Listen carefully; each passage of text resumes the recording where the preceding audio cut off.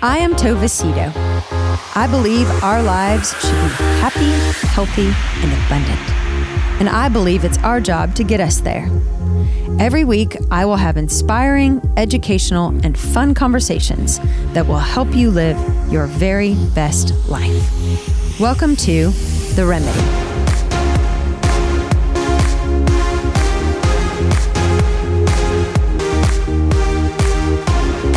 Everyone, welcome to the very next episode of The Remedy with Tova Cito, where you guys are in for a huge treat today. I am sitting here with one of my dearest, most favorite people in the whole wide world, Max, who does my hair. Now you guys know why I love him so much. Doesn't every girl just have the biggest crush on their hairdresser? I think it's a thing. It's I really a thing. do. I have a crush on you guys too, though. It's mutual. I it thought really you were going is. to say I have a crush on you. It is specifically you said you guys, so no, that kind I of. specifically have a crush on Tova Cito. I don't know how many times I've 911'd you and like, Max, it's like, what is it about when you wake up and you look at your hair? Like the day before it was fine, but you wake up and you're like, oh God, I gotta get in. I gotta get in. It so happens. It happens to me so much, actually, where I don't know what it is, because it's like you're good, and then one day you're like, oh my gosh, I need you, Max. I'm so not good. I have to be there for you. I'll always catch you. When you're about to fall. How many 911 hair texts or phone calls do you get a day? You know, I like to keep people on a routine, so I just try to keep people coming back in routinely, but there's always someone who forgets to book an appointment and they're like, oh my gosh, I have something so big coming up next week and I have to fix it. But I think I try to do a good job and keep people on routine. You do, but sometimes we mess up the routine. It's true. I do. Okay, so I asked Max to come in here today for all of you who are listening to talk about being gay. And this is a risky conversation. It's very risky. For many reasons. One, it's personal. Two, it's very controversial, as I'm sure you're very aware of. Three, I'm a pastor, and there's a lot of assumptions that come, I think, with people in a Christian community about how we should feel about gay people. And so I think I take a risk today because I think I'm probably different than a lot of Christians who have very strong and weighted opinions about the gay community. So I'm just going to say it right. I don't know the right lingo. I don't know the right words. I don't know the right terms. And so if in any way I offend you or anyone who's listening, I don't mean to. Yeah. I love all people, and the whole point of having you on here today, I just think honestly, is to shed some light onto me, I have told a ton of my friends that you're coming on, and I've told them like what I want to talk about. And they're like, oh, thank you for doing this, because I think there are so many questions that I have that people who are not gay or don't have a lot of gay friends or interactions that we have about what it must be like to be gay. There's a lot of controversy about whether or not you're born this way. Is it a choice? And a lot of people have opinions about that. And so you're so approachable and you're so fabulous, Max. And oh, you're so sweet. Well, and I just thought you would be the perfect person to come and just have a very honest and candid conversation about what your journey has been like. And so thank you. Thank you for having a risky conversation with me today about what it's like to be a gay male. First of all, just to give some context, how old are you? I am 24. 24. 24 years old. With an 80-year-old soul. No, it's so true. I mean, I'm a grandpa. you're I'm such literally a grandpa. You're such a grandpa. Like am. you make everybody feel like you're with safe grandpa. Yeah. I've always kind of felt a little older than myself. I make friends with people who are a lot older than me, and it's kind of how I've always been. Well, you just have a beautiful way about you. So, why don't we start, Max, with you just telling me, I know you grew up in Alaska, I did. which is so fun and unique. So tell me about growing up. What were you like as a boy? Growing up, so I'm the oldest, first of all. Okay. So I have 5 brothers and sisters. There's 5 of us total, so I guess I have 4. Brother, how many brothers? How many sisters? There's 3 boys and there's 2 girls. Okay. And I'm the oldest, and I grew All up, from the same parents. No. Okay. Yes. So I'll let you explain that. Yeah. So I do come from a split family. My parents divorced whenever I was really young. How young? How old were you? I must have been 6. Okay. And at that time, it was just my sister and I. Okay. My younger sister, Ireland, who's like the most amazing person in the world. I'm like in love with her. Oh, her name is Ireland? Her name's Ireland. Yeah, she's she's such an amazing girl. So I grew up the oldest, and I grew up pretty normal the first part of my life, I would say. Whatever that means. Seriously, whatever that means, but quote unquote. I mean, there's Typical. Typical. No major traumas. Like super easy breezy, lighthearted. Growing up in Alaska was so amazing. What part of Alaska? It's this little town called Kenai, and you just run around and canoe all day, and then in the snow you're snow machining and skiing, and it really is so beautiful. It's like the most beautiful place in the world to grow up. So I've never heard of Kenai. Is that how you say it? Kenai, yeah. Kenai. I've never heard of it. How many people were in your town? I would say like 3,000 people. It was so little. So tiny. And so away from the world. Like grew up so naive. Like no influences of like pop culture and stuff. It was so off the grid. Exactly what you'd think it would be. It kind of was. So I've only been to Alaska one time. I've not been to Kenai. But what I said about Alaska was, we are...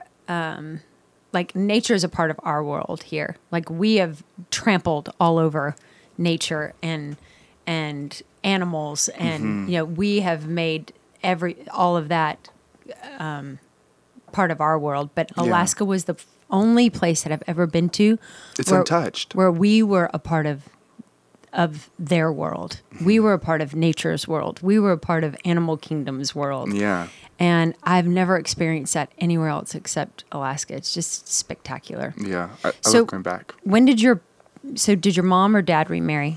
They both remarried. Okay. Yep. My dad remarried very soon after, and I actually stayed with my dad for most of the time in Alaska. My mom moved to California. Okay. So we kind of split our time between the two of them, with me staying in Alaska most of the time with my dad. Okay.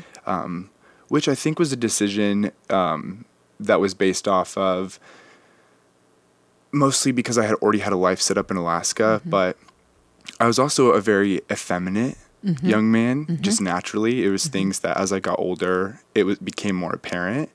And I think that when it came down to decide who we were going to live with, my sister and I, it was viewed that my dad would be the more suiting parent for me because he could implement a more masculine role in my life. Oh, okay. Yeah. So that was thought out as like, we need dad to influence Max to be a man. Exactly. Wow. Exactly. And not on my mom fought that like, very aggressively actually. But there was just so many in that time, that's 2000, maybe a year before, where it's just it's a different world. People were looking like it. First of all, it's rare for the mom to not get custody, right? Very rare. So they just thought it was the best thing, for my dad to have me. So your parents get divorced. You're 6 years old, and your parents are already picking up on the fact that you have tendencies. 100%. Wow. Wow. So your dad gets remarried. My dad gets remarried, and my mom does shortly after. Okay. And I lived with my dad in Alaska till I was about 16, and it was a big struggle, my dad and I. You know what I mean? Because as you can imagine, I grew up and nothing changed. There was no masculine role that was implemented that changed any part about me. It was just more of a struggle for me, maybe. You know what I mean? even though he tried really hard to impose this masculinity on you, it didn't matter how No. how hard he rubbed your shoulders or how many football pads he put on you. I almost fought harder and became less of who you see today and more of an effeminate version of myself because I was trying to almost fight it in a way or like dig my heels into the ground and like, this is who I am. You know what I mean? So your parents picked up on a very young age. Mm-hmm. At what age were you like, I'm gay? I would say I could identify with it probably 7th grade, whenever everyone's starting to feel stuff and there's hormones. And I watched all my friends go a certain way, and I truly didn't feel the way they felt.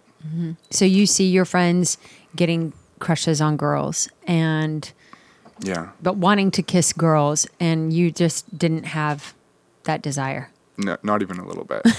I really didn't. I wanted to braid their hair and be their friend. No, it was so bad. My dad was like, why are you doing this? Why do you keep curling Ireland's hair? No, you have no idea how spot on that is. It really is. Yeah. Okay, so did you ever try? Did you ever try to like a girl? I mean, absolutely. And because I was told it was what I needed to do. It was the thing. And I definitely tried to put myself in those shoes and play that role. But it never felt organic. It never felt real. It never felt comfortable. No, not at all. And I did have a girlfriend, you know what I mean, quote unquote, when I was in 6th grade or so, just because everyone else was doing it. Well, and you don't want to be different No. when you're in the 6th grade. Turns out she was just my best friend, and she still You is. braided her hair? Yeah, I did. That's exactly what happened. No, did you ever kiss a girl? Did you ever kiss her? I definitely tried to kiss a girl. Okay. Yeah, And girls are actually great kissers. It's not that's not a weird thing. It's not a weird thing. I don't know Where are why we going with that's so this? funny. I don't know. Yeah.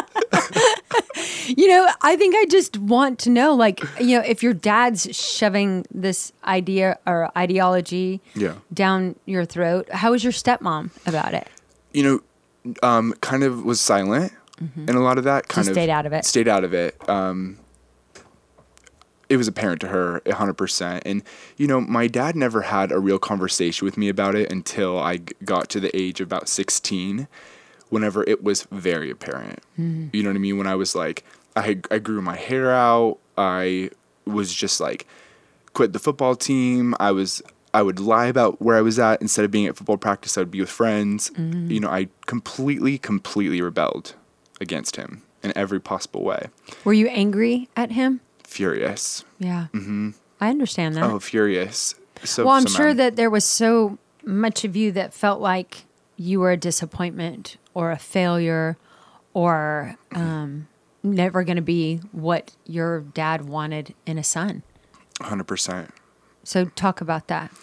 So I'll never forget my dad first.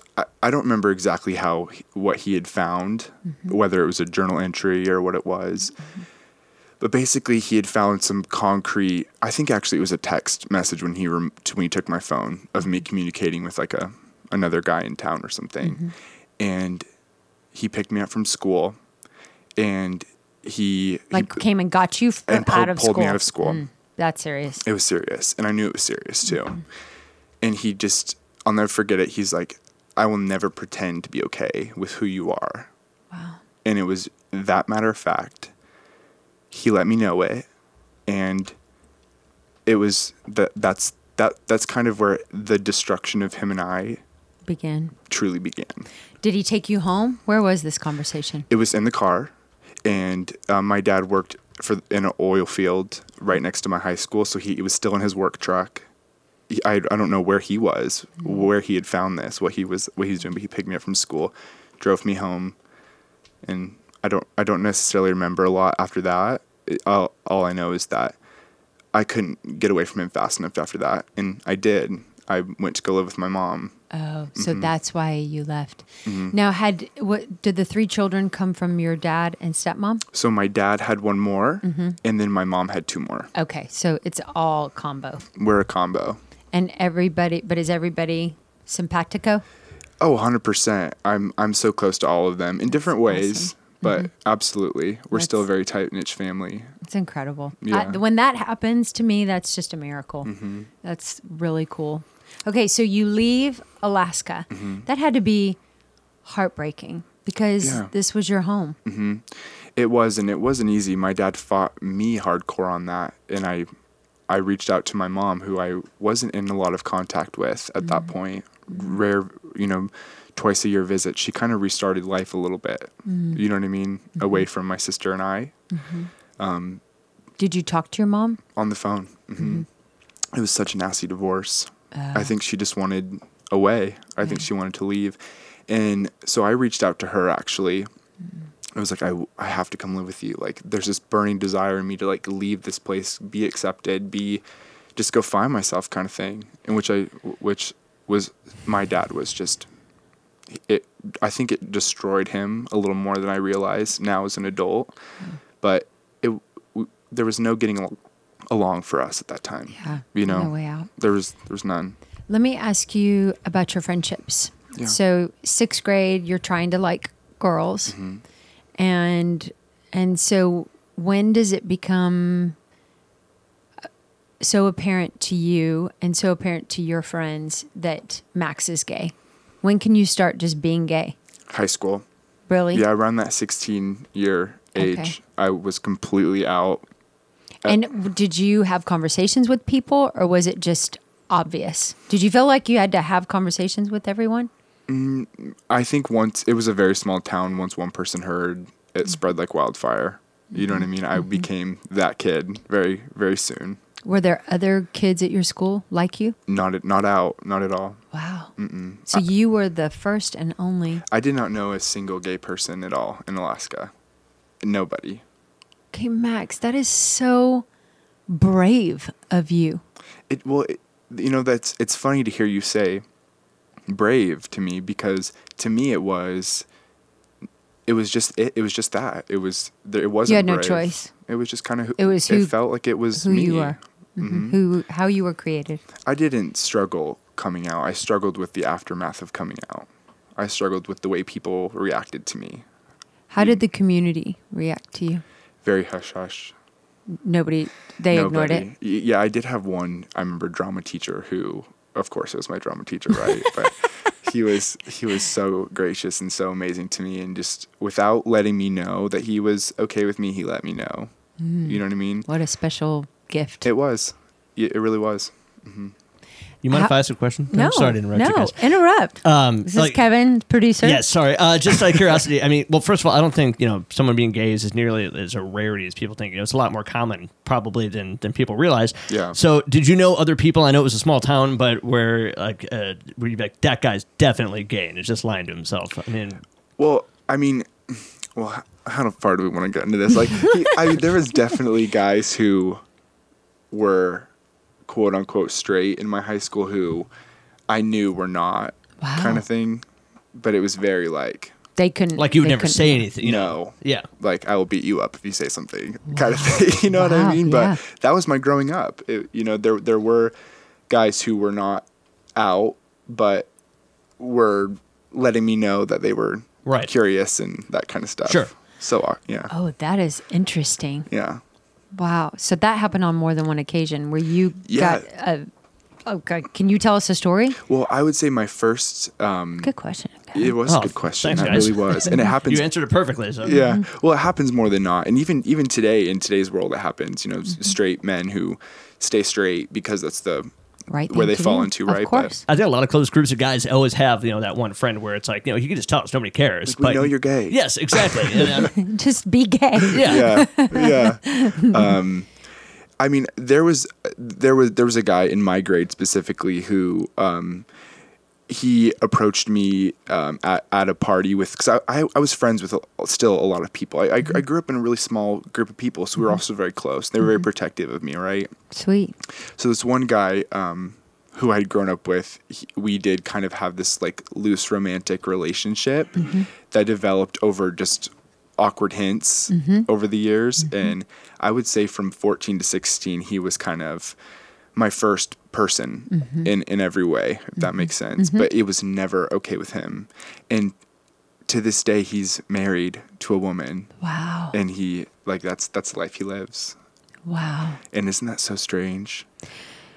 It you know what it is? It's got to be heartbreaking. That's I'm like, when I hear stuff like that, I think about the torment and the heartache and just the angst of all of this going on inside, and it's just your big secret. Well, it's shame. Yeah, a lot of it's shame. Of course. And that's not something, I do feel lucky enough to where it felt like it was the right road for me. But maybe even if it's just half a feeling for some people, maybe for people who are bisexual or are just curious, just that feeling of I am something, but I don't know how to be it naturally. I'm afraid of not being accepted. Right. That's heartbreaking. Yeah. On any level that That's someone right. couldn't live authentically. Yeah. It's a sad thing that some people grow up not having that ability to be authentic. Yeah. To whatever it is they were created not for. Just being gay or whatever. Right. Not being a football player because your dad, damn it, you're going to play football and you don't want to play football. Yeah. You want to be an artist. I mean, I agree. I think that's got to be a form of hell. Yeah. It was people. for me. Oh, it was such hell. It was such hell. I did not want to do any of that stuff. But at the same time, I always had a yearning to please my dad. Of course. Even he's your dad. He was my dad still. And even in the mirror today, it's so weird. I'll look in the mirror and I like see more of him in me. And it's like physically, you mean? Like physically, like totally. It's the weirdest thing. And there's so much love there still. And I love him so much. And now I'm grateful that we've rekindled the relationship and we have a healthy dynamic.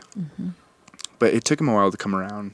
You know what I mean? So I definitely want to talk about that. But before we do, I want to go back for just a second and talk about this dance of people who feel one way but live another. So I read this book. I think I told you about it one day when I was getting my hair done, called Everybody Lies. You did tell me, yeah. Yes. And it was, I think as I was asking you to be on this, we talked about it because the book is based on this idea that as a society we try to portray ourselves as, we're not racist, we're not gay, we are blah blah blah blah blah. Perfect. Yes, right? perfect. We're Whatever that perfect. means, whatever that word means.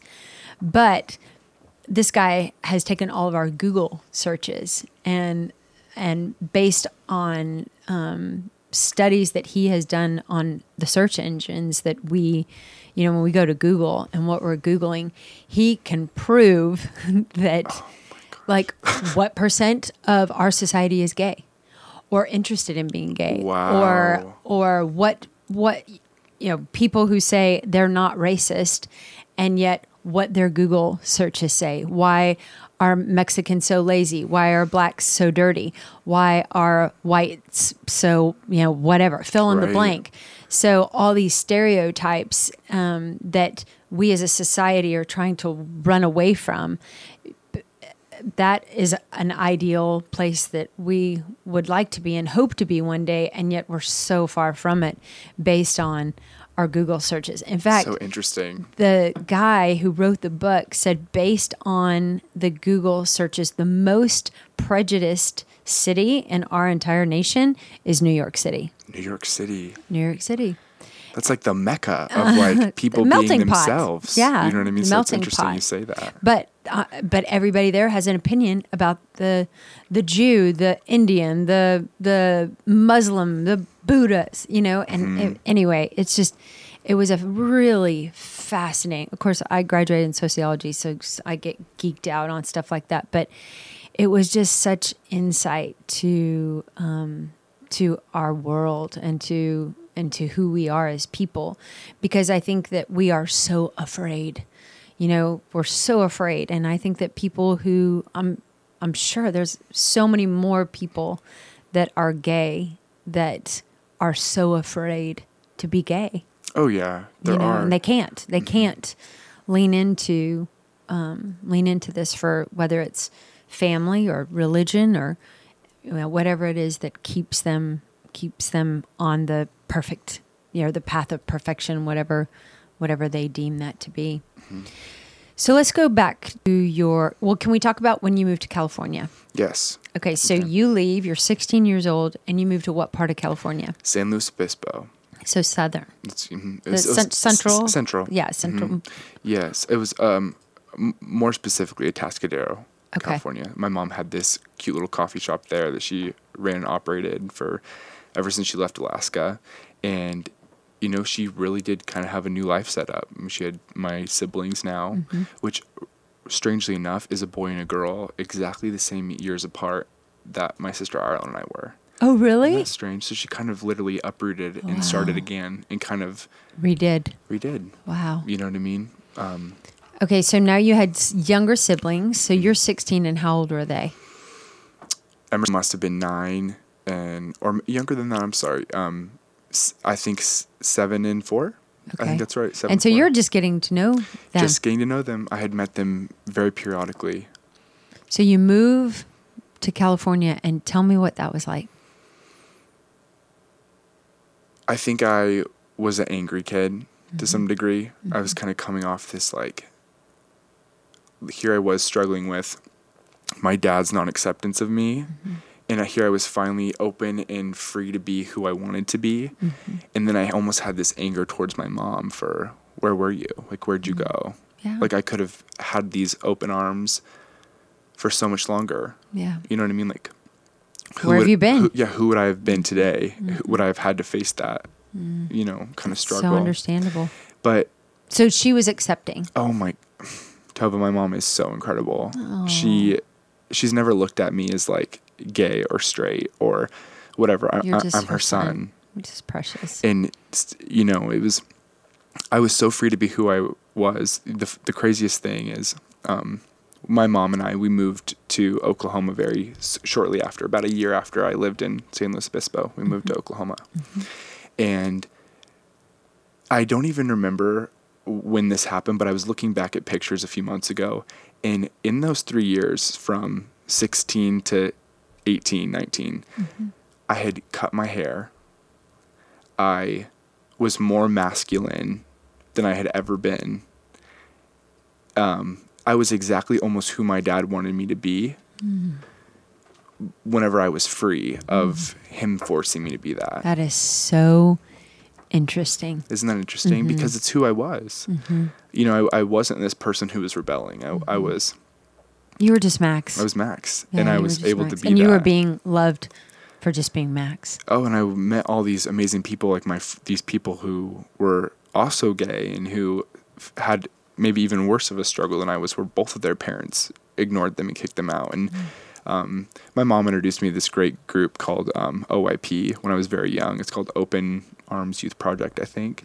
And I met all these people who were under the age of 18, who it didn't matter if they were homeless, went to the best private school where they came from in life. Every day they met up at the end of the day at this one place, and they all just got to talk about life and different topics. And it was led by these really two amazing men who went through all the struggles of being gay in the 80s and the 90s. And now we're kind of making a safe haven for all these young kids.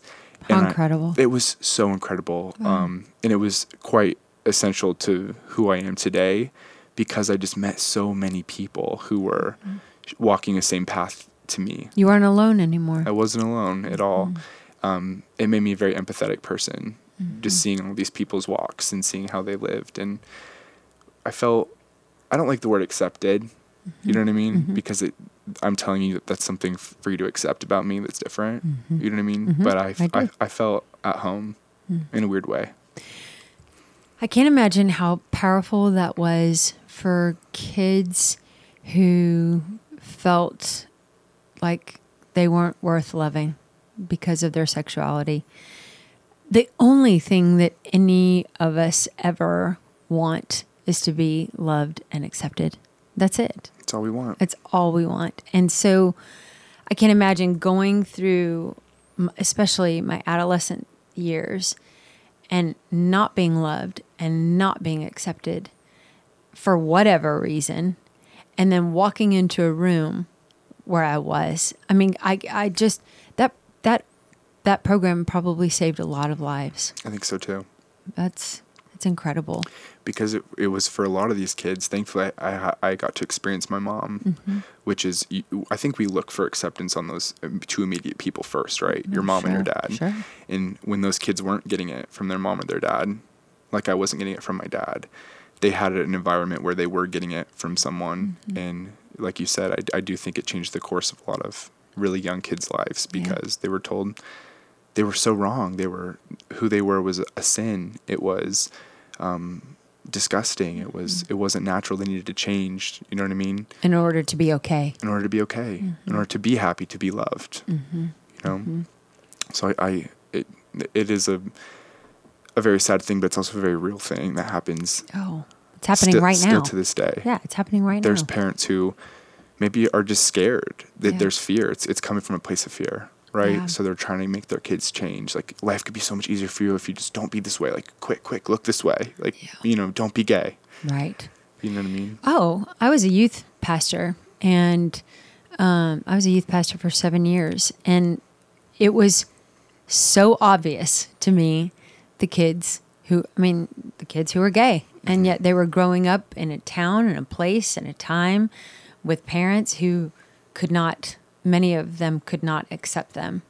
And I remember one dad coming into my office and just absolutely freaked out because his son was gay, and his son had told him he was gay.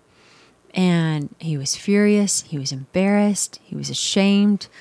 He was angry. Yeah. And he said, "What do I do?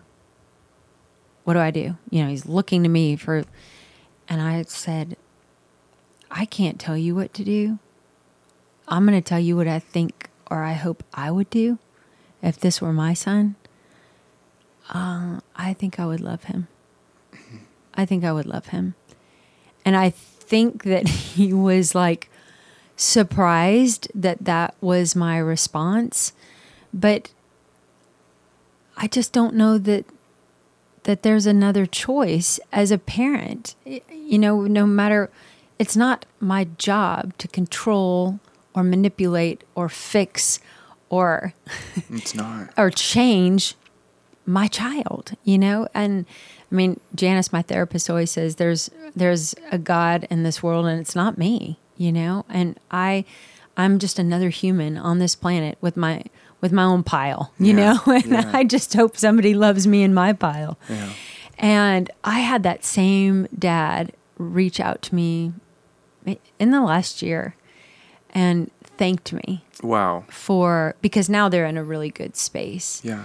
And his son is openly gay, but his dad came back and thanked me for that advice. And I don't know what it meant or what it did, but He probably just needed to hear that it was okay. Yeah. For him to love his son. Right. Tell me it's okay. My gosh, please keep loving your son. Please keep loving your daughter who don't become or do or. It makes all the difference. Oh, I mean, I can't imagine. So you moved to Oklahoma, and how was that? It was good.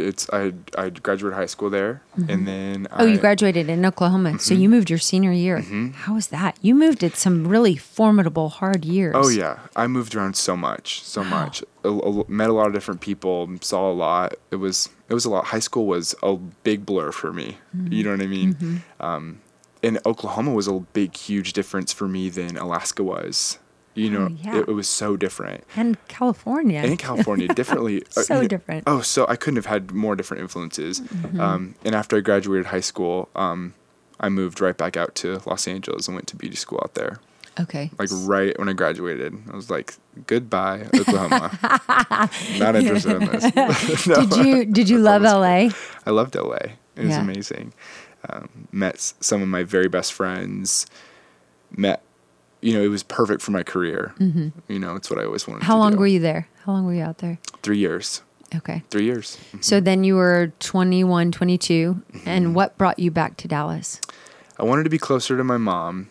And she's still in Oklahoma? Still in Oklahoma. Okay. I knew I could not go back to Oklahoma. But LA is a hard place to live. It is. And it's I was exposed to a lot very quickly that I think I wasn't quite ready for. LA is a big place, a lot of different people. And I think now if I went back it'd be a lot different of a story. But I was 18 years old. Yeah. It's too young. LA is overwhelming, regardless of your sexuality or what. I mean, I remember going to LA. I was probably 24 when I went there for the first time. And you know what's funny, Max? I had never felt insecure until I went to LA.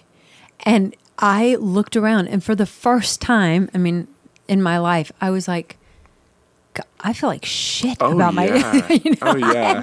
like I've never felt so unattractive, so fat. I mean, there Oh my gosh, which you are none. But of you those can't things, by the way. compete. It's just, it is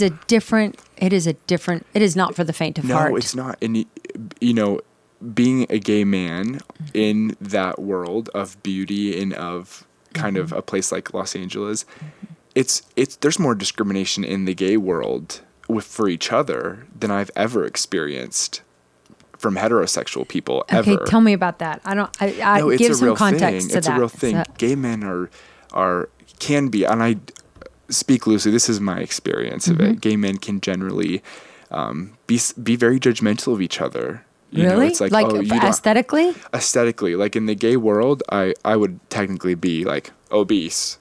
You know what I mean? You are It's a not thing. obese. It's a real thing. It's like 6-packs and coiffed hair. It's all those things, and it's very competitive. So that perception that a heterosexual like me would have about that is true. Very true. Wow. It's a thing. Wow. And can they be harsh about it? Oh yeah, it's very cliquey. Dallas is that way as well. Wow. Just like Los Angeles is to a certain degree. It's very, very competitive as far as that community. You know what I mean? You'd think it'd be like, oh, I'm gay, like open arms, here I am, like welcome. I totally would think that it's like that. Oh, a number on your forehead, real quick, like there you go. Wow. You know what I mean? That is fascinating. It is, but it's like that way in every culture. Well, you know what's interesting about you saying that, and I'm thinking it as you're saying it. I think, of course, I say that when girls go to parties, they don't dress for the guys; they dress for the other girls. And so I get that. I get that. So It's the the same. competition is among the same group. Like heterosexual men probably don't dress for other heterosexual men. They probably want to dress to impress whoever they're with. I would agree with But that. it's kind of like you're living the same life that I'm living. 100%. It can be hell sometimes. It's so seriously. You're like, how do I keep up? Yeah, the first thing, I was at a party Saturday night. The first thing that every girl does is size everybody up and Where's your dress from? Yeah. Where's your shoes? yeah, and where are you in the pecking order? Like you immediately figure that out. I don't care. I might be the first person to admit that, but every single woman does it. It's a real thing. That is a real thing. Okay, so tell me. So you moved here 3 years ago. Almost 3 years, yeah. Almost 3 years ago. Tell me how your siblings. How did your siblings deal? Are you the only gay child? The only out gay child that we know of right now. Yeah. Yes. That's a good way to say I'm it. the only Okay. gay child. And how have they embraced this? Oh, it's beautifully. I have a brother who plays college football, who's like the most he's my dad's like exactly what he was molding me to be. He got that with my brother, and him and I are so close. We're so in love. It's unreal. God. Yeah.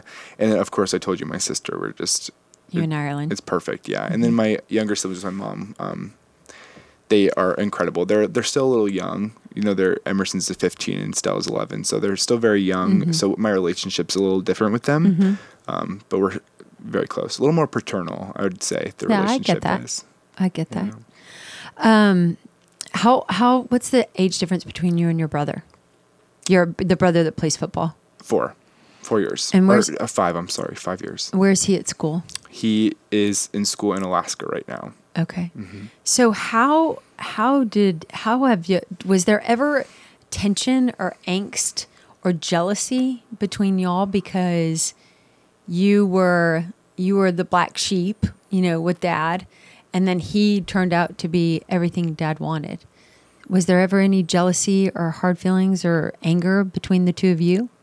I think if I would really think about it, I would feel a little jealousy in that, just because they share something that I probably won't ever with my dad. But no, that's his place. I'm happy he has it. He's an incredible guy. And like I said, my relationship with my dad, we have a different place that we share now. It's amazing that you and your brother never. That's just. We never did. Awesome. We never had the same interests on any avenue. I mean, that happens with just brothers, Totally. I mean, just angst and jealousy, and you could have played football and he could have just been better, and there would be angst. Yeah. So let's go back to your dad. After you moved to California, what happened with the relationship? I didn't speak to my dad for years. What? For years. Wow. I had no desire to. Did he try to reach out to you? Not at all. So you left. Max, I don't know this about you. Yeah, we didn't speak for a very long time. And Okay. I was okay with it for a long time. Because you had made peace. I mean- I'm never going to make him happy. So much therapy. My mom put me in therapy. I'm so glad she did, because it made me self-reflective. And, I made that all his stuff. Which it was. Which it was. And I forgave him before he ever told me he was sorry. Wow. How did you do that? Like I said, it was his. I felt peace with myself. It's weird. I've never ever felt disassociated with myself. I've never felt that I wasn't who I was supposed to be. I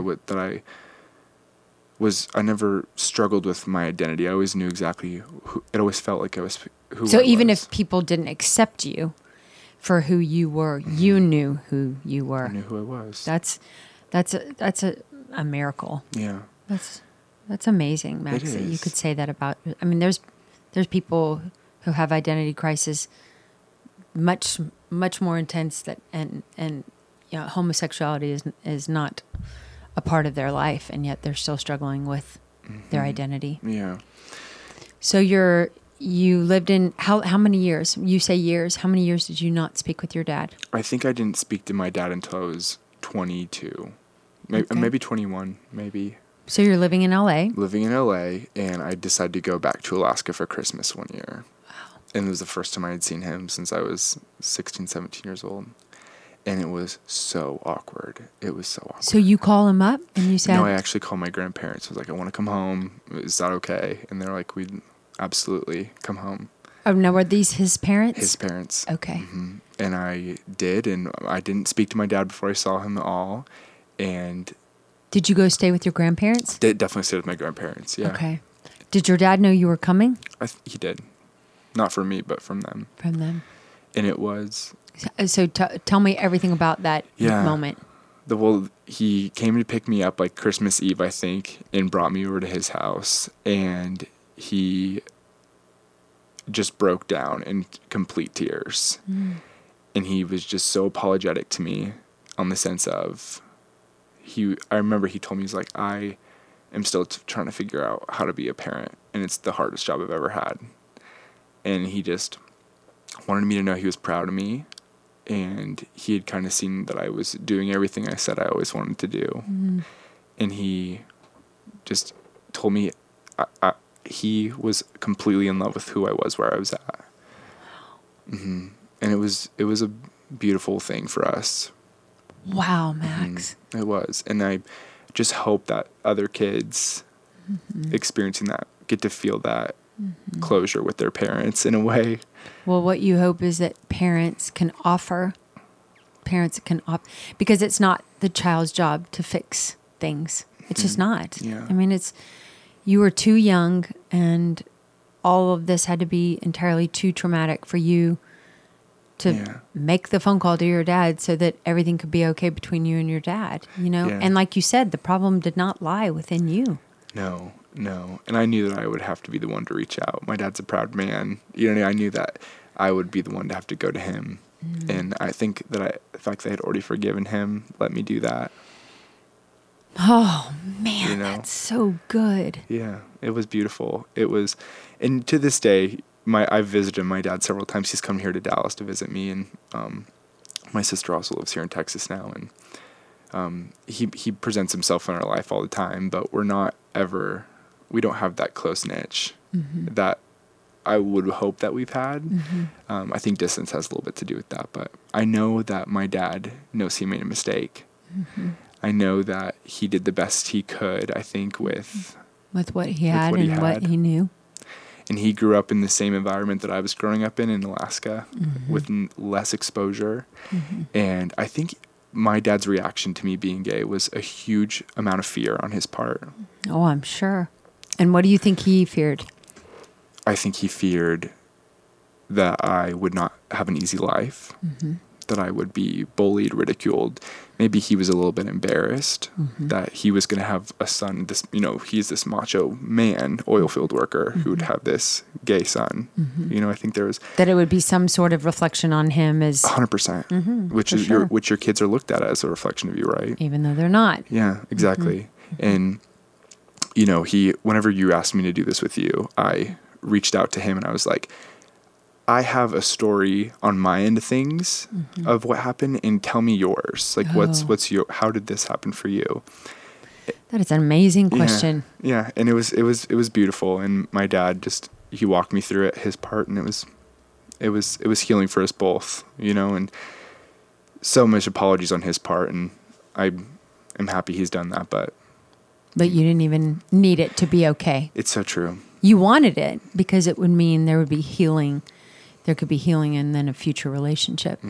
But in order for Max to be okay, you didn't need it. You grew up in the church. Absolutely. And so talk about how, because there's a lot of shame, and there's a lot of guilt, and there's a lot of sin, and, all those words swimming around your head as I'm sure you're laying in bed as a 13-year-old boy trying to figure out, okay, I feel this way. The Bible says, and my pastor says, and my youth minister says, and I don't want to be disgusting. I don't want to be as sinful. I don't want to be bad. How did you reconcile that? It's taken years and time, and I don't know that I've found 100% peace with it all just yet. But I do know that the God that I know and the God that I've experienced loves me and knows my heart and is happy with who I am. And I'm okay with that. You're making me cry. Yeah. Because we all are a sinner in a way. Oh, not even in a way. In lots of ways, every way. Yes. Like I told you the other day, if this is a sin, I don't want to be right. I'm terrible. Edit that one out, Kevin.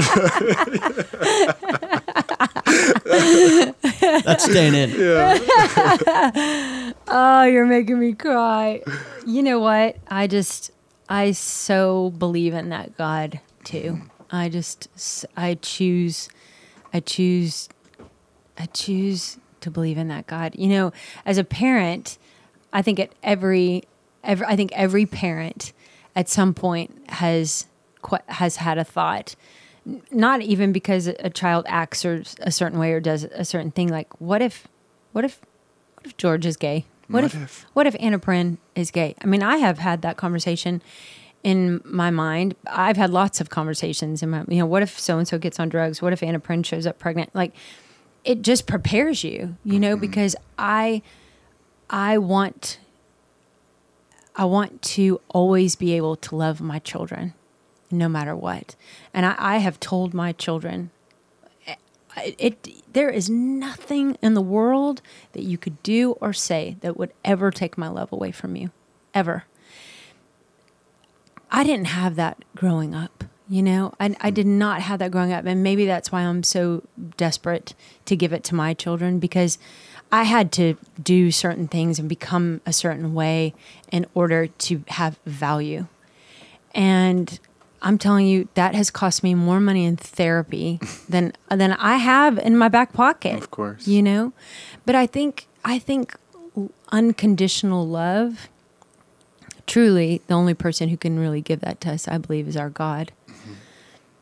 But damn if we don't need to get close as parents, because that's what our children need. I mean, that's what the world needs. What the world needs. It's just what the world needs. I mean, if we just loved each other, regardless of sexual preferences or color of the skin or any of it, or what side of the street you live on, or what side of the block. You know, it's so funny. I live on my boyfriend and I, we giggle about it because people ask, as you know, in Dallas, it's a very big thing.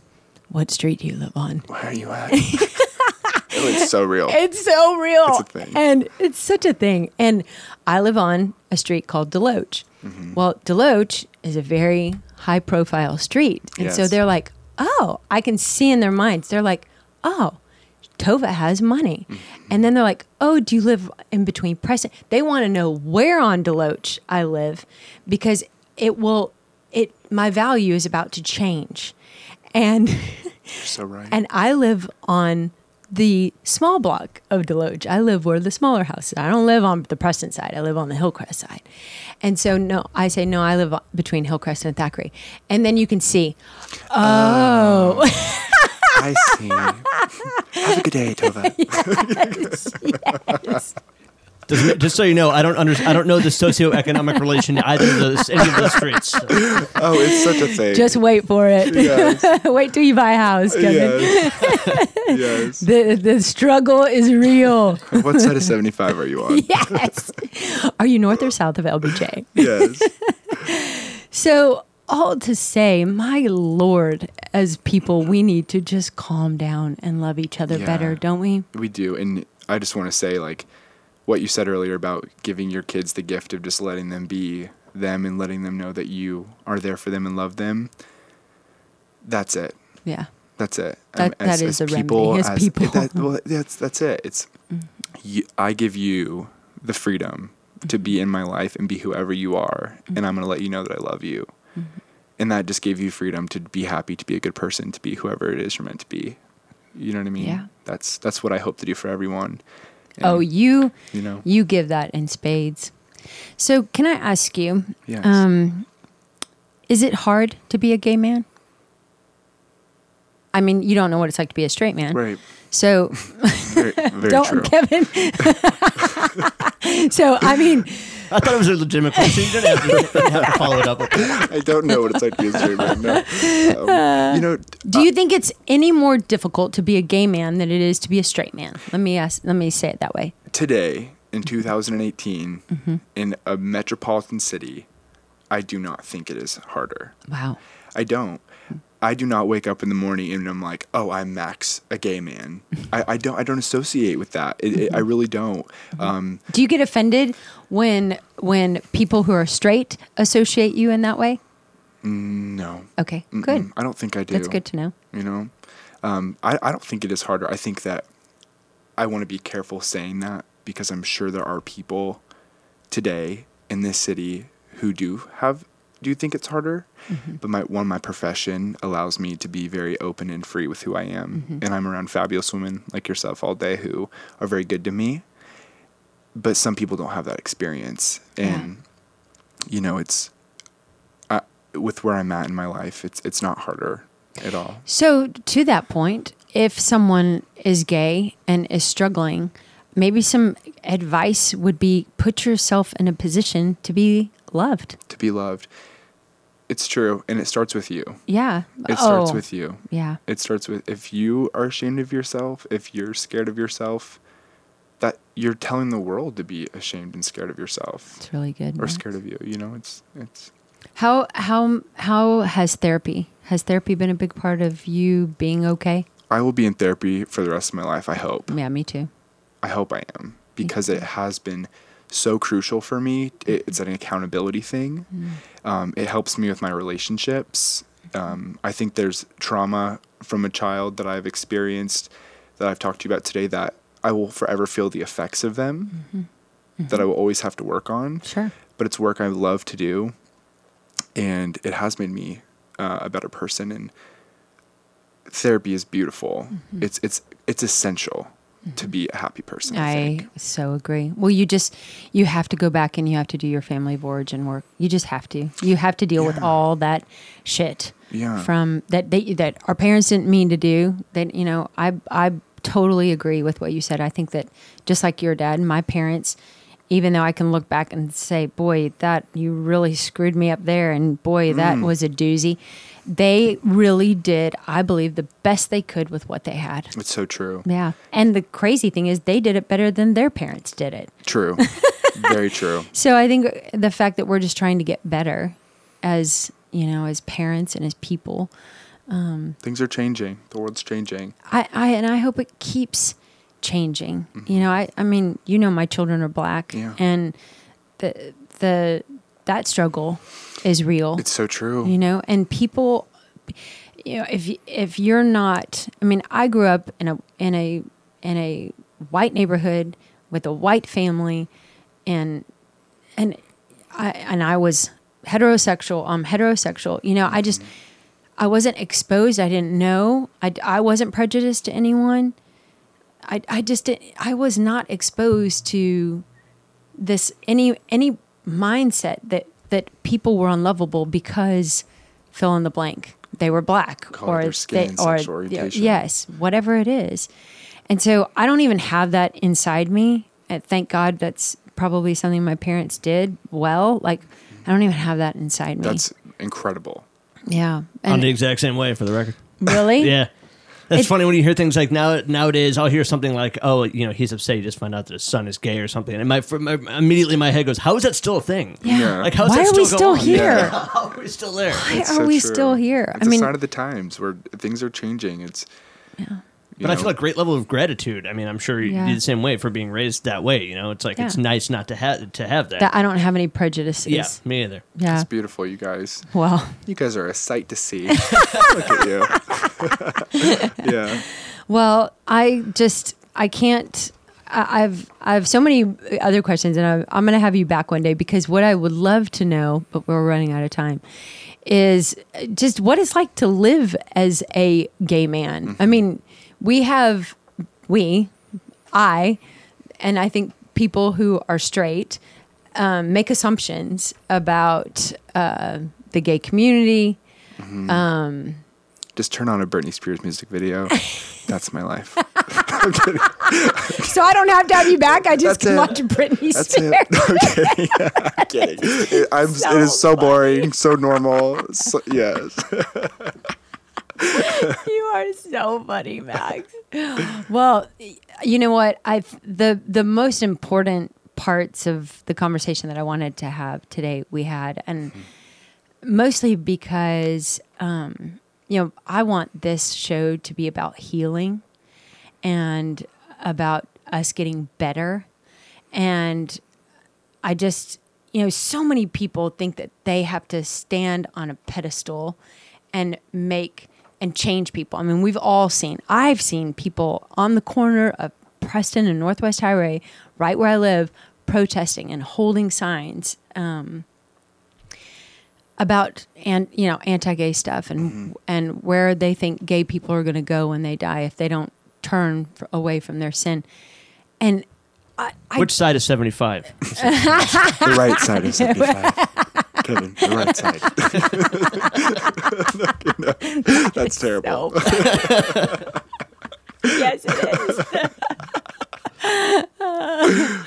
But I look at that and I'm like, yeah, that's just not going to move the needle. You know, like if I'm a gay woman and I see the sign that I'm going to go to hell if I don't get straight, then I'm sorry, that's just going to, it's just not going to move the needle, you know? It doesn't at all. It doesn't at all. And I think regardless of fill in the blank, that the remedy of our lives should be to love one another. I mean, it's what God said, you know, love one another as I have loved you.